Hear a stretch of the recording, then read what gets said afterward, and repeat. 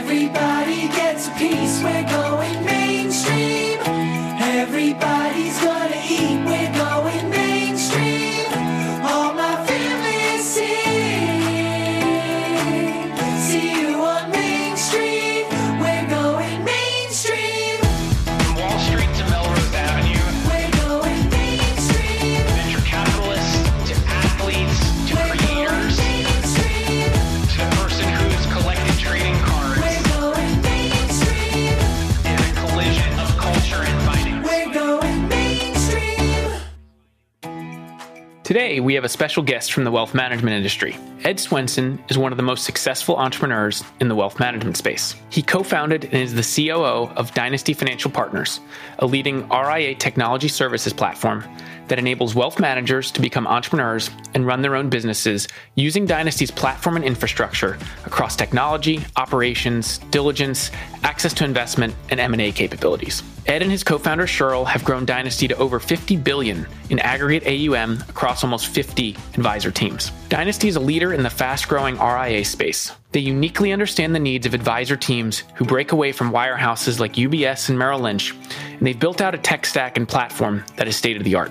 Ed spearheads their technology approach by partnering with best-in-class fintech companies in various aspects of wealth management to build a tech platform that advisors love. Ed also recently co-founded the Envestnet Advisor Services Exchange by Dynasty, a platform that enables Envestnet clients to access the value-added services that Dynasty offers. Ed comes from a wealth management background, so he's in a unique position to understand the needs of independent advisors. Prior to Dynasty, he led the distribution network communication for Smith Barney's multiple discipline accounts division and was a portfolio manager for the Legg Mason Partners Large Cap Growth Fund. Ed and I had a really interesting discussion about how and why wealth management is changing as an industry, how Dynasty is a champion of entrepreneurs, and how and why wealth managers should have alternative investments in their portfolios.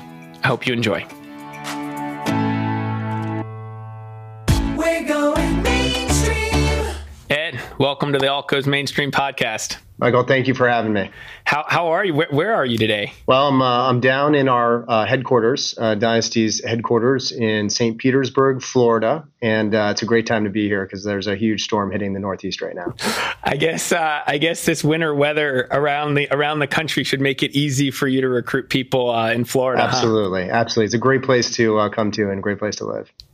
That's great. Well, it sounds like you've clearly expanded Dynasty from what started out as really a true startup. So you started Dynasty out of a garage? Yeah, Michael, it seems like not so long ago, but we did. We started it out of Cheryl's garage in Saratoga Springs, upstate New York, and my apartment. And at the time I was living in New York City. And the two of us started it out of those humble beginnings, and it's been a wild ride. It's been great. So wow, that's true startup folklore, from a garage to a nice sunny office in Tampa and office space in Midtown Manhattan and San Francisco. So tell us why did you start Dynasty, and what is Dynasty for those who are listening? Yeah, no, it's fairly simple, which I think is the best, reason for starting a company or launching something new, that you need to be able to explain it, and have passion around it. And our passion was that there was a better way of delivering financial advice and a better model for financial advisors in which to deliver that advice. And it was from that premise that we launched Dynasty. We had both been in, the wealth management ecosystem for the majority of our careers. I come from more of a technology investment platform and product background. And Cheryl came very much from the private wealth management, ultra high net worth client type experience background. Both of us worked at large banks and large brokerage houses. And we saw that there was a fundamental shift occurring in wealth. And the fundamental shift was that is driven by clients and advisors, that they were looking for other channels, the independent channel specifically, in which to deliver and get great advice for themselves and for their families. And we talk a lot about this concept of the family office, which used to be and continues to be, a very small slice of wealth, coming into more broadly, how does an advisor deliver advice to their clients in the same way, where they sit on the same side of the table. They're agnostic to what products are used. They're agnostic to what technologies are used. They're always just thinking about what is best for their clients. And that was the premise of what we launched, is that there was a better channel, there was a better way for advisors to give great advice to their clients. And along the way, which we can talk about, we had the tailwinds of technology and investment product and capabilities, flooding into the independent space in a way that made our job delivering that platform and delivering that capability easier for advisors and better for clients as the ecosystem has continued to mature. Yeah, so you touch on this was really right time, right place, and there were issues for advisors and their clients with wirehouses, so more traditional private banks. And then, in the independent space, there really hasn't been, access to product, access to technology. So walk us through what some of the problems were with each side. So what you saw in the wirehouses, and then what you saw in the independent space that made you say, okay, here's what we need to create at Dynasty to serve these independent advisors? Michael, it's a great question. There were a few things that kind of led to the impetus for launching Dynasty. It goes back in some ways. Think about when we launched the firm was December of 2010, and we had just come through a tremendous amount of upheaval in 08 and 09 in the financial markets, and the collapse of Lehman and the collapse of some of these institutions that we all felt were bedrock, to wealth. And so there was a lack of trust, frankly. There was also, coming out of that, a lot more compliance, right? And a lot more bureaucracy, for lack of a better way of saying this, around how to deliver advice. And what we really focused on is, how does the client, how do the advisor have a great experience? How do you unlock their potential? And the best way to do that is to allow them to control their own destiny. To take advantage of the great, amazing technologies out there, and to allow them to offer great advice to their clients, but to do it in a way that really put the advisor again in the center of the story. All about the advisor and the client, not about us, not about product, not about anything other than what is best for clients and what is best for advisors. And we're big believers in that's the independent space, where an advisor can create their own brand. They can have access to so many phenomenal products and services. It gives them that entrepreneurial for themselves and their families, that ability to drive their vision, their why of what they're trying to accomplish for their clients in a very entrepreneurial, way. And that is the core of everything that we are focused on doing for the advisor community. So is it fair to say that Dynasty is kind of the Shopify for the independent advisors, albeit with there's a much more complex process of getting an advisory firm set up and different price points and things like that. But is that how you think about yourselves? Our goal is to facilitate a platform and an ecosystem in which the advisors can focus on clients. The advisors don't have to be focused on, is that SOC 1, SOC 2? They don't have to be doing API integrations. They don't have to be thinking about all the things that go into running a practice on a day-to-day basis. That's what we do.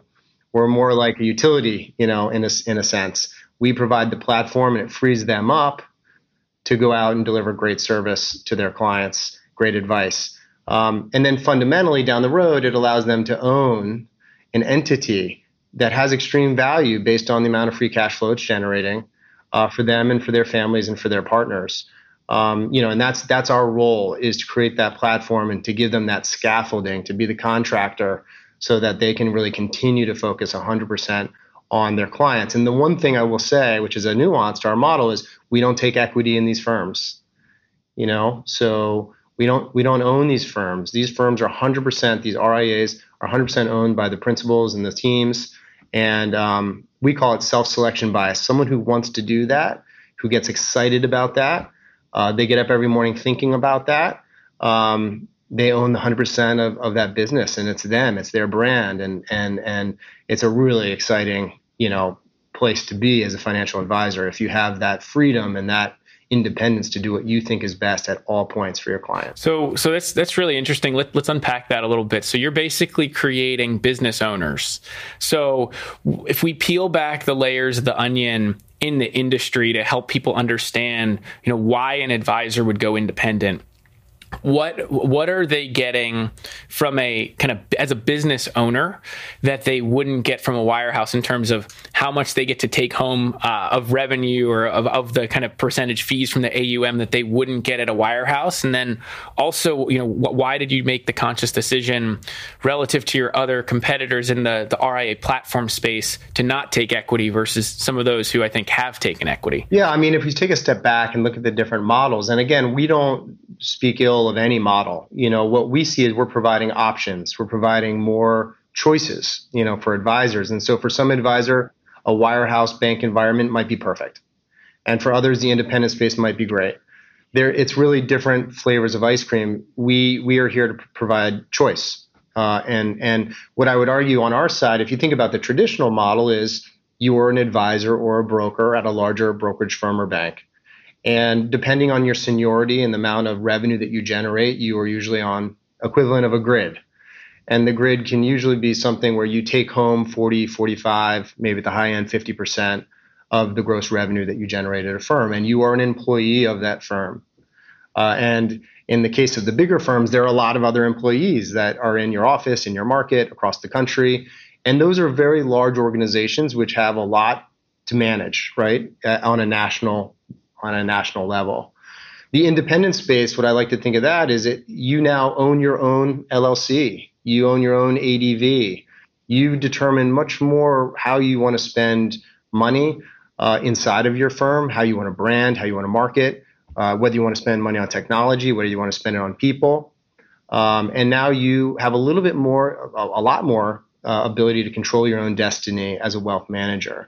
It does come with a little bit more responsibility. You own this firm. It's not the branch manager or someone else. You make the decisions. We fundamentally, that's where we come in, is helping those entrepreneurs, these advisors, these independent advisors. We help them do all of that, from technology to compliance to the transition to all the things that go in the investment platform to running a successful RIA, a successful independent advisor platform. But that's the fundamental difference in the two models. On the economic side, in the independent space, instead of a 40 to say 45% payout, most advisors are taking home, if they want to take home the cash they're generating, 60%, 55, 60%. So almost a 50% increase in the take home. And that's because it's much more efficient and you control much more of how the cash is spent. Whereas, as you would imagine, in a bigger firm, there are many more costs and things that have to be considered. And that's what the brands there have to do. But again, it's not better or worse. It's really what works best for the individual and ultimately for their client. Well, you talk about the client. How much of the push to go for advisors to go independent is really driven by clients in terms of what they're demanding? A lot of it. And it's a great question. It's not just about the advisor. It's about what's the experience the client gets. And we talk a lot about at Dynasty going from, a seller of product when you're in a bank. I work at a great bank, and here's what we can do for you. And this is what this bank, this brokerage firm can offer you. This is our menu. You go from a seller to really a buyer across the street as an advisor. You can get your product from any of the bigger banks or brokerage firms. You can get it from wherever you would like. Now, Dynasty does a lot of diligence. There needs to be diligence, of course. But you go from a professional seller to a professional buyer, where you sit on the same side again of the table as your client. And you say, I'm going to do in every sense what's best for you at all times as a fiduciary. And if I can get better product here, I'm always going to make the right decision based on being a fiduciary and advisor to you. And I can go anywhere. I can go anywhere on Wall Street. I can get any great product, any great capability, based on my position now and my relationship to you and as an independent. Well, let's kind of unpack the word fiduciary, because I think that's over the past 10 years post global financial crisis, particularly in the wealth management community, the term fiduciary has become really important to both advisors and their clients in terms of how they think about themselves and their business. What does fiduciary really mean? And then what does it mean in the context of figuring out what the best investment options are for their clients, how to think about kind of helping their client through their financial life? It's a complicated topic, and it gets it gets confused. But I guess at the core, there are really two sets of standards. There's a suitability standard, something that is suitable for a client. And then there's the fiduciary standard, which is, as an advisor, it's always incumbent upon me doing what is best for the client. And those are two different standards, and they get confused a lot. In the brokerage world, regulated by FINRA, you are under the suitability standard. And that comes with its own set of rules and regulations. And as an advisor, you are a fiduciary. And so you're held to a higher standard. And that means as an advisor, you have to always be thinking about what's in the best, not just suitable, but always in the best interest of the client. And it's fundamentally a more holistic way of looking at the market and clients. Well, so then how do you think about the types of products that you help Dynasty advisor teams find, working with different platforms, the diligence that you do to make sure that the advisors are then comfortable offering certain types of products? So how do you think about all of that in the context of the platform offering that you're providing to advisors and then ultimately their end clients? Well, the first thing I do as kind of one of the founders of this firm is I say we have to be able to offer something as good, if not better, than where an advisor came from, right? So the capabilities where we are have to be at least as robust, meaning that if you had access to 350 asset managers and investment styles at one of the banks, Dynasty has to make sure that that same capability and those managers are available to you as an advisor. So when we founded Dynasty, over 10 years ago, we started with that very simple premise, which was we have to be able to offer at least as much. And what we've done over time is we've grown that capability. So it's not just as good, but hopefully it's a lot better because, again, we can go anywhere.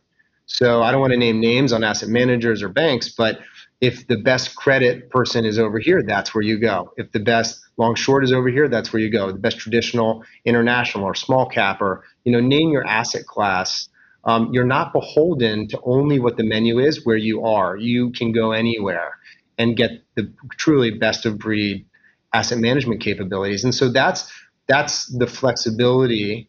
And one of the great things about being an independent firm is that you can go anywhere to get access to great products and great services. I think that's a great segue into a conversation about alternative assets. So whether it's private equity funds, hedge funds, direct deals, how do you think about the importance of alts in a wealth client's portfolio, and how advisors also think about alts, given that it's become a more important part of people's portfolio and therefore has to become an important part of advisors' offerings to clients? Yeah, there's a lot to that question. I think first off, we have focused more and more on alts in the last few years because we've seen anecdotally that has become more and more assets are being allocated more to alts than they have been in the past.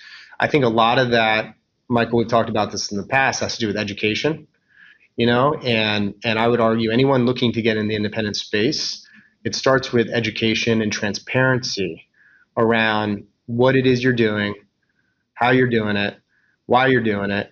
And that education, when you provide that to the advisors in the market, allows them to have really meaningful conversations with clients. That alts are really a unique way to get access to something that you may otherwise not have gotten access to or didn't understand. And maybe there's a little bit of a time arbitrage, the ability to invest in something. Maybe you don't have the same liquidity, but you have the ability to be with a manager who has really deep expertise. And because they have that investment from you, they have the ability to be more flexible in the market and can make decisions which might not otherwise be available in public markets. So that education has been happening. And in the independent space, I think you're seeing the benefits of that. And we are big believers in alts where they're appropriate with uncorrelated asset classes. As I talked about, best of breed managers, arbitrage of time and liquidity. But all of these things we're seeing, our average team on the Dynasty platform has $750 million in assets. So that's the top 2% of the RIA ecosystem. And those are the teams that by and large, are also doing more alternatives for client portfolios. It's a really interesting point. I think there's actually industry data based on surveys from some of the big custodians that shows that advisors who tend to offer alternatives to their clients tend to attract more sophisticated clients, generally higher net worth clients as well. I'm sure there's some level of correlation, there's some level of causation, but how does that make you think about the types of offerings you need to provide to Dynasty advisors on the alternative side? Because they came from these private banks, like you mentioned, where they might have had a menu of funds or product, but they were only a specific set of funds that the advisors would probably be pointing their clients towards, but not this whole other universe of funds. Yeah, and the whole other universe is where there are a lot of really interesting opportunities. And that's where we like to look because, and I worked at a very large bank for a long time, but if you fundamentally get into one of those banks as an alternative investment manager, you have to be ready to receive a lot of money. That's the goal, right? And once you're on that platform, so it means that the firms that get on those platforms are already a certain size. They've got a certain distribution, capability, a sales team. They're already fairly successful. For lack of a better way of saying it, you have to be able to get on those platforms. You're already at scale. I would argue that some of the really interesting opportunities are catching those firms before they get that big.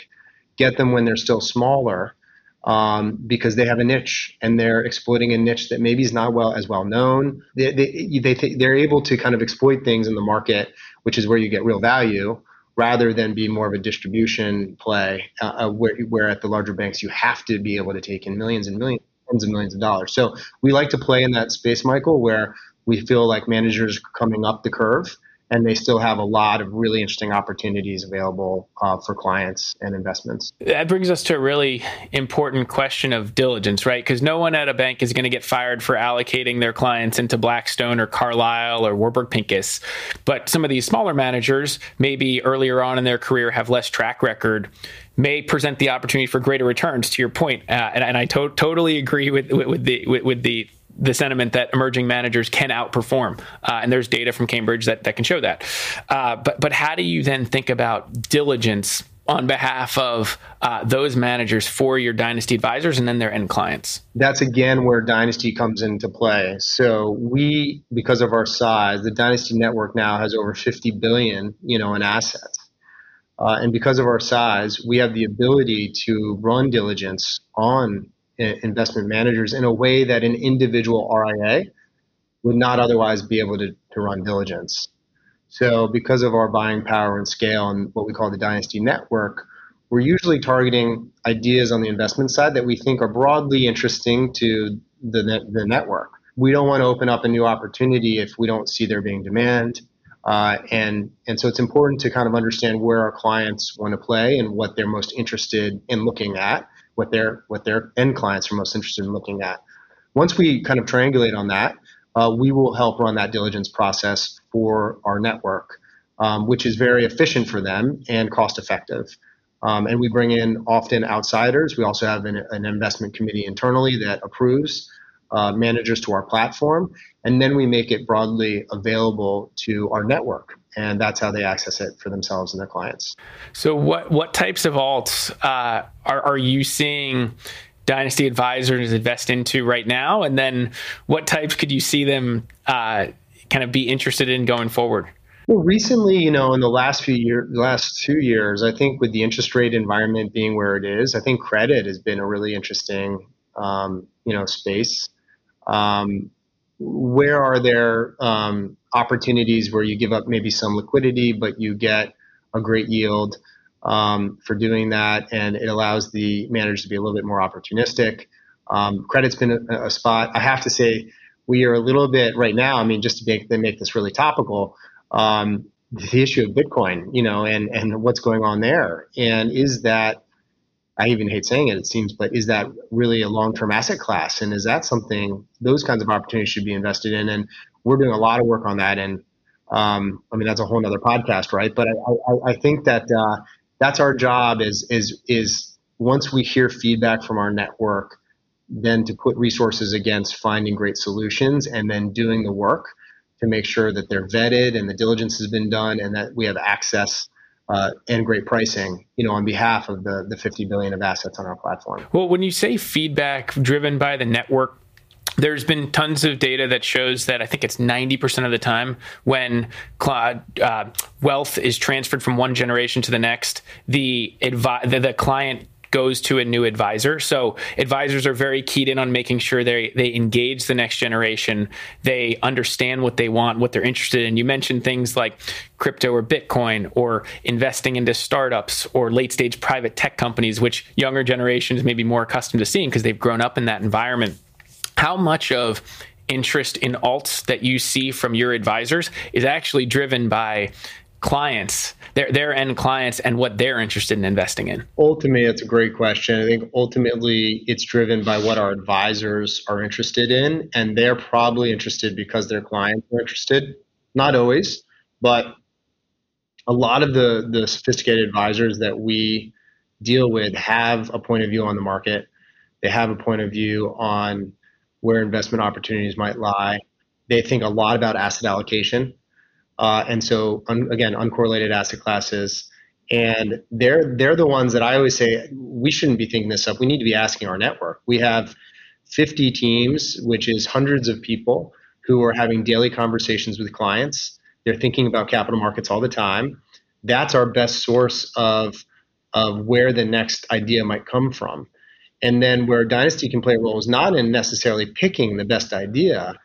That's not really our expertise. Our expertise is in helping do the diligence, provide access to it, provide pricing because we have scale, and then making it available. So I would say we're not, Michael, in the role really of trying to pick the next best idea or next winner. We're more in a role of helping facilitate, on behalf of our clients, the advisors, access. And so we listen really a lot to them. And that's important too, because they're the ones that are going to invest in it. And so we want to make sure there's enough demand so that it's a good relationship for the manager as well. If they're going to invest the time with us, that it's going to be a significant relationship. And I just want to put a fine point on this. We don't want to have relationships with hundreds of managers. We want to have deep, meaningful relationships with a handful. And that's always been our focus. We don't want to spread around like peanut butter. We want to go deep and do the work on behalf of our network, and then have deep, meaningful, great relationships. I think that's a really interesting point because as I kind of live in the venture capital community, venture has truly historically been in the domain of institutional investors, so pensions, endowments, ultra high net worth family offices, in large part because of the access question. And they haven't really needed to go to what is really a burgeoning independent wealth space, right? I mean, I think in 2009, there were 71 RIAs that had a total of $103 billion that were acquired. Now in 2020, you see like 69 RIA acquisitions with over 137 billion of AUM. And there's a ton of wealth management growth in the independent space. So the kind of private equity community writ large, and particularly venture, has never really kind of been exposed to or needed to be exposed to the wealth advisory community. So how do you think about building relationships with kind of the private equity community writ large, in particular venture firms? To your point, like, it's great to have these long-term relationships, and that's generally how LPs are getting access to Fund 1, then Fund 2, then Fund 3, but they have to get into Fund 1 or Fund 2 to be able to be in, Bessemer Sequoia's Fund 12, 13, 14. So how are you kind of thinking about that? And what advice would you give for the venture community as a way to start building relationships with the advisor community, which they may not be as familiar with? I would say that to the venture community, you should start focusing on this part of the market because the independent space is growing. And it's growing by assets. It's growing by advisors. Just look at Sorelli data.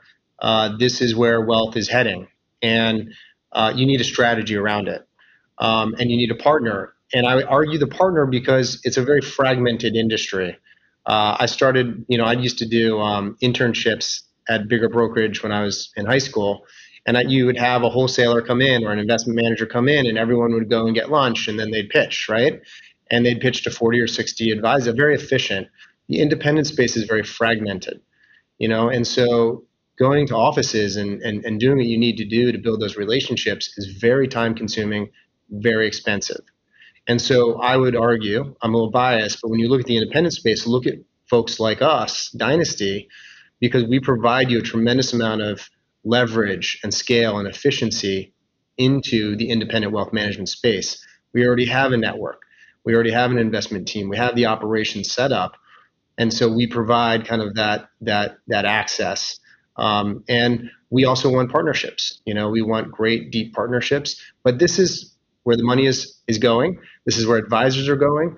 But you need a strategy around it. What worked in the bigger banks and brokerage houses may not necessarily work in the independent space. And it's really important to think about it separately. If you can, resource it separately, market to it separately and differently, because it is a different group looking for different things potentially than the traditional, wealth space. Mm-hmm. Well, I guess on that point as well, there's also kind of, we think about the market structure of the distribution aspect of this space. There's also investment platforms that are starting to provide access to the high net worth community at large, everything from individuals to family offices to wealth managers, RIAs, and platforms like yourself. So some of who you partnered with very early on, like an iCapital, and was hugely instrumental in our growth at the time when you partnered with us, really gave us a stamp of approval. But how should funds think about partnering with those platforms that then provide the access points to the wealth advisory community, or should they be coming directly to a platform like Dynasty, where they can maybe get kind of more specific or kind of reoriented treatment? A little bit of both, honestly. I think we work really closely with iCapital, and I remember when I first saw the technology that you all built there. Maybe this goes back, I don't know exactly, 8 years, 7, 8 years. I remember exactly where I was when I had the dinner and I started seeing some of the demo and the wireframes of it. And I said, you guys are onto something really big here. This is really cool. And this is going to be a really big success. And, iCapital provides that access point, again, in an efficient way to multiple distribution channels, not just the independent channel, but others. So that is a very good option, and a great partner. And it's a very good business run really well by great folks. Ultimately, though, iCapital will put things on their platform that advisors want to consume, on behalf of their clients. And that's maybe where we come in a little bit more. We often work with iCapital and say, this is what we're looking for, and this is where we see demand. And by the way, that's a great conversation for them, because going back to, you want everyone to win, right, in this conversation, and you want to be as efficient as you can. And so where Dynasty comes in is we sit with all the advisors and we're listening and understanding where they want to go. And then we can bring some of those ideas to a partner like iCapital or to others and say, this is where we think the demand is, and this is where we want to facilitate access to investment opportunities. Yep. And on that point too, what do you think about the kind of the growth of all of these different investment platforms across the alt space that are providing access to various types of alternatives? What do you think about those platforms in general, and how do you think about a firm like Dynasty interfacing or partnering with them? Yeah, I think that's fundamentally a good thing. We talk a lot about the democratization of advice and of product access. And so I see this as fundamentally very positive. I think that all of these platforms will need to mature, and there will be some winners and losers.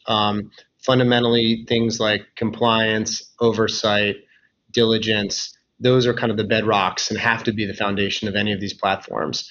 After that, you get into the technology elements and the delivery capabilities. But I ultimately see this as a very positive thing. I think anywhere where there's evolution and kind of creative and destructive forces at work, you're going to get a better outcome for clients and for advisors. And so I'm very much in favor of these platforms. And I think every few years, technology allows us to do something a little bit better, faster, more efficient.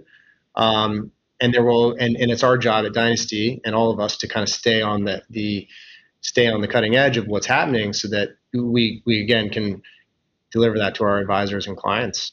Well, we talked a little bit about what it means to be a fiduciary earlier on, and that's a really big responsibility for both advisors and for Dynasty as you help advisors diligence many of these either investment opportunities or platforms.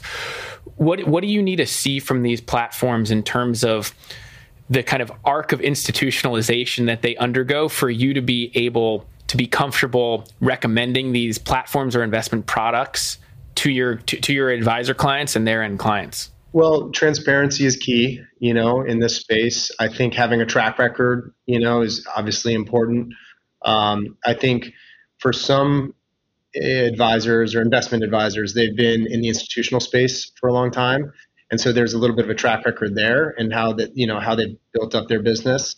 And now they're pivoting to independence. We would piggyback off of the institutional capability. Size is important, but not the most important, as we talked about earlier. Size really has more to do. It's not about size. It's about validation in the marketplace, and it's about others having done diligence to a platform, and having that third-party validation based on previous successes makes it easier for us to get comfortable with something.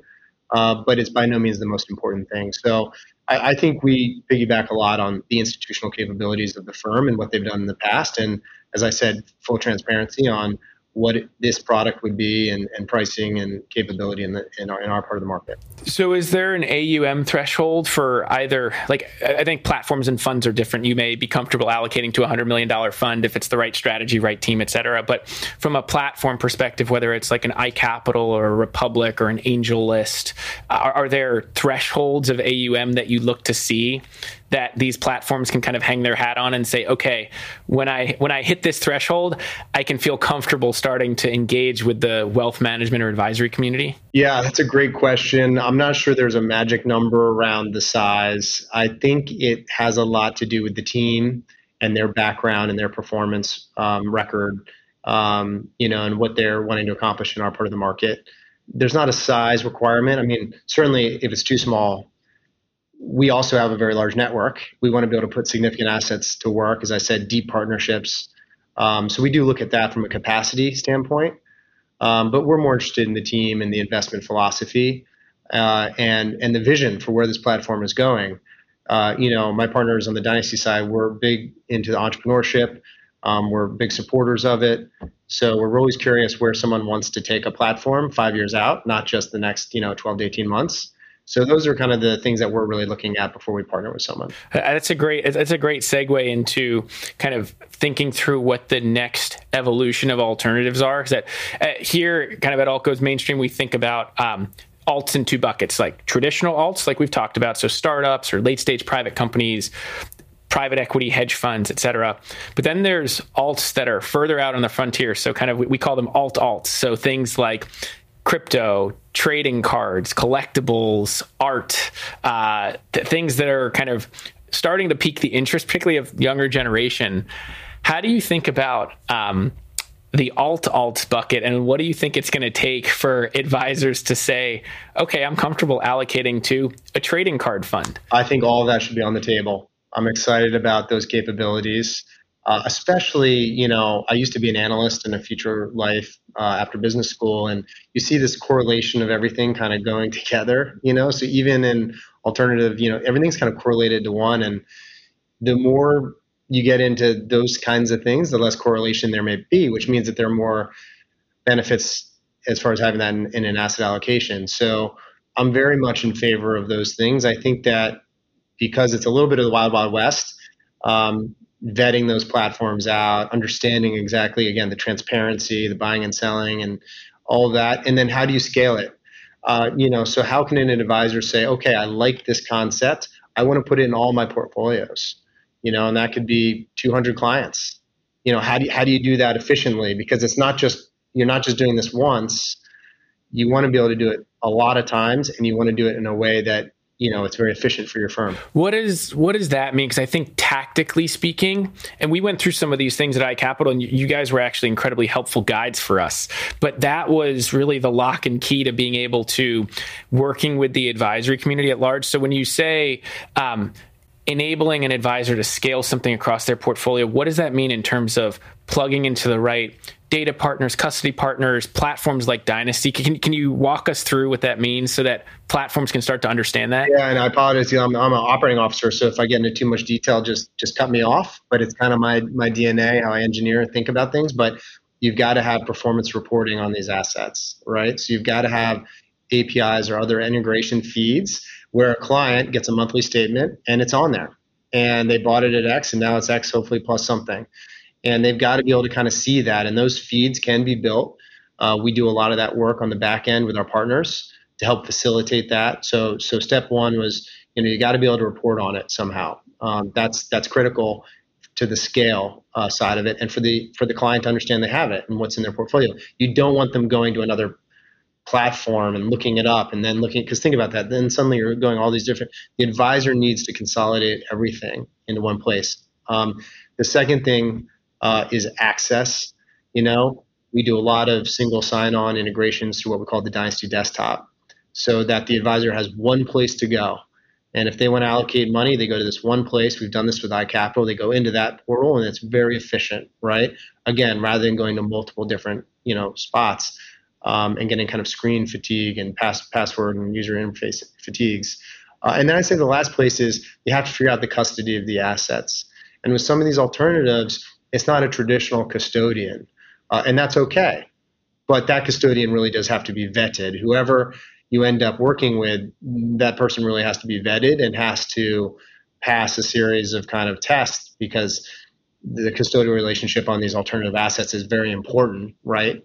Ultimately. So those are kind of the three things I would start focusing on that give an advisor scale and the ability to access these opportunities at scale. That's great. I think that's a fantastic segue into kind of sharing some thoughts and advice. So, we hope that the alt space goes mainstream, and a big part of that is education, like you're sharing with the community. So, what's the advice that you'd have for many of these investment platforms or funds as they continue to kind of build their own platforms or products or funds and institutionalize so that they can work with the RIA or independent wealth space? Well, I'm a big believer in, as far as advice, is focus on your core business first and get that right.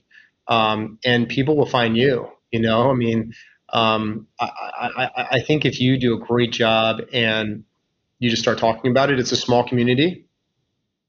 And it's really important to get something right. And then as people get excited, I think the rest comes very quickly, right? Once people want access, once they're understanding of the story, everything else is easier. I think where people I've seen get into a little bit of trouble is they start thinking about distribution and all of those things before they actually have the widget, perfected. And you'll never get too much momentum in that strategy. But once you do have it, get a partner like Dynasty, like iCapital. You mentioned some other platforms, that can give you distribution and access to multiple networks. And I would go deep with a few, not really broadly. Some of the biggest platforms are not actually that helpful in getting assets. So you might think, oh, wow, we got on this platform. That's a huge win. But then you just sit on the shelf, and you're just another offering among thousands. I would not see that as a win. I would go for partnerships where that they are like-minded and that they've committed to you and you've committed to them to deliver something, and you have a goal and you're going to drive something deep strategically, rather than just put yourself on a lot of platforms. On that point, is it better for an investment platform or a fund to build relationships with a specific individual advisor who can be a real influencer in the community, and then they end up going to the platform where they may be affiliated with, like Dynasty, and say, hey, like, we've worked with this wealth manager, had a great experience, the wealth manager shares that with you, and then you kind of bring it to the broader Dynasty community? Yeah, as we start off the podcast by saying, everything we do is about the advisor and the advisor experience. So that helps. If an advisor comes to us and says, I'm passionate about this, I've done the work, I believe in it, my clients would like this, can you help me with the diligence, the integration, the technology, all the compliance issues, then we're much more likely, one way or another, the advisors are going to make the decision, And so if someone comes to us first, it's more than us going to the advisors and saying, what do you think? But everything that we do is focused on the advisor and the advisor experience. So yes, I would say if an advisor is passionate about it and pounding the table, it obviously makes the decision for us much more easier to move forward. And then on the advisor side, what advice would you give them in terms of kind of how they think about engaging with the alternative investment community? I think our advisors have really good understanding of what their clients want and what they need. And so I'd be reluctant to give them any advice other than what I'm seeing is that they're a lot more really interesting ideas out there, like venture. You talked about venture. Venture is not really something that wealth, even when I was at a big bank, people were investing in a lot. I mean, people are just starting to get into more mature kind of private equity opportunities. And so you're seeing this ecosystem, for lack of a better way of saying it, open up to advisors in a way that it hasn't in the past, which provides a lot of really interesting opportunities for end clients. So I would just say to the advisors, you're in a great position, the independent space particularly, because you can access these investment opportunities that really haven't been available to our part of the market in the past. And I'm really excited about that. That's great. And I think I like to end the podcast by asking everyone what their favorite alternative investment is, or their best investment ideas. It can be a fund, it can be a company, it can be a space. What is your best idea or favorite idea when it comes to the alt space? Well, my best investment advice is finding technologies in the independent wealth management space. I'm really passionate about that. My largest investment is in a company called Dynasty Financial Partners. So I'm very passionate about that investment. But in all seriousness, if we had gone back 10 years and when we started this company, you talked about the independent wealth management space and people kind of looked at you kind of sideways. And, they didn't kind of get it. Everybody gets it now. Doesn't mean everyone's going to do it, but everyone gets it and they understand what it is. And most advisors are interested in it. So when I think about investment opportunities, I think about this ecosystem over here, which is the independent wealth space that needs pickaxes and shovels and blue jeans. And I think about wealth tech and fintech and how fundamentally powerful that has changed consumers' lives in other parts of industry, and how wealth is actually fairly late to the game in using technology in a really robust way. So when I think about investment opportunity, I look personally at things I know, which is wealth tech and fintech, and there's a huge market there. And there are winners that we don't even know the names of these firms. They're going to be massive winners in this ecosystem. So anything venture or private equity related that has to do with wealth tech, fintech, and the independent space, I get really excited about. Well, I can tell you this, entrepreneurs who are building in the wealth tech space should absolutely be talking to you, because you can help them guide their thinking as a business, just given what you've done and also just your understanding of the space. So I would certainly be the first to vouch for Ed on any cap table of the wealth tech. Appreciate that. Awesome. Well, Ed, it was great to have you on. Thanks for coming on the Alt Goes Mainstream podcast. Thanks for having me. Appreciate it, Michael. Great talking to you. Thanks for listening to this episode of Alt Goes Mainstream. I hope you enjoyed it. You can find more episodes of the podcast at any of your favorite podcast sites, and you can read more about alts at my Substack, altgoesmainstream.substack.com, and follow me on Twitter at Michael Sidgmore and @GoesAlt. Thanks a lot and have a great day. We're going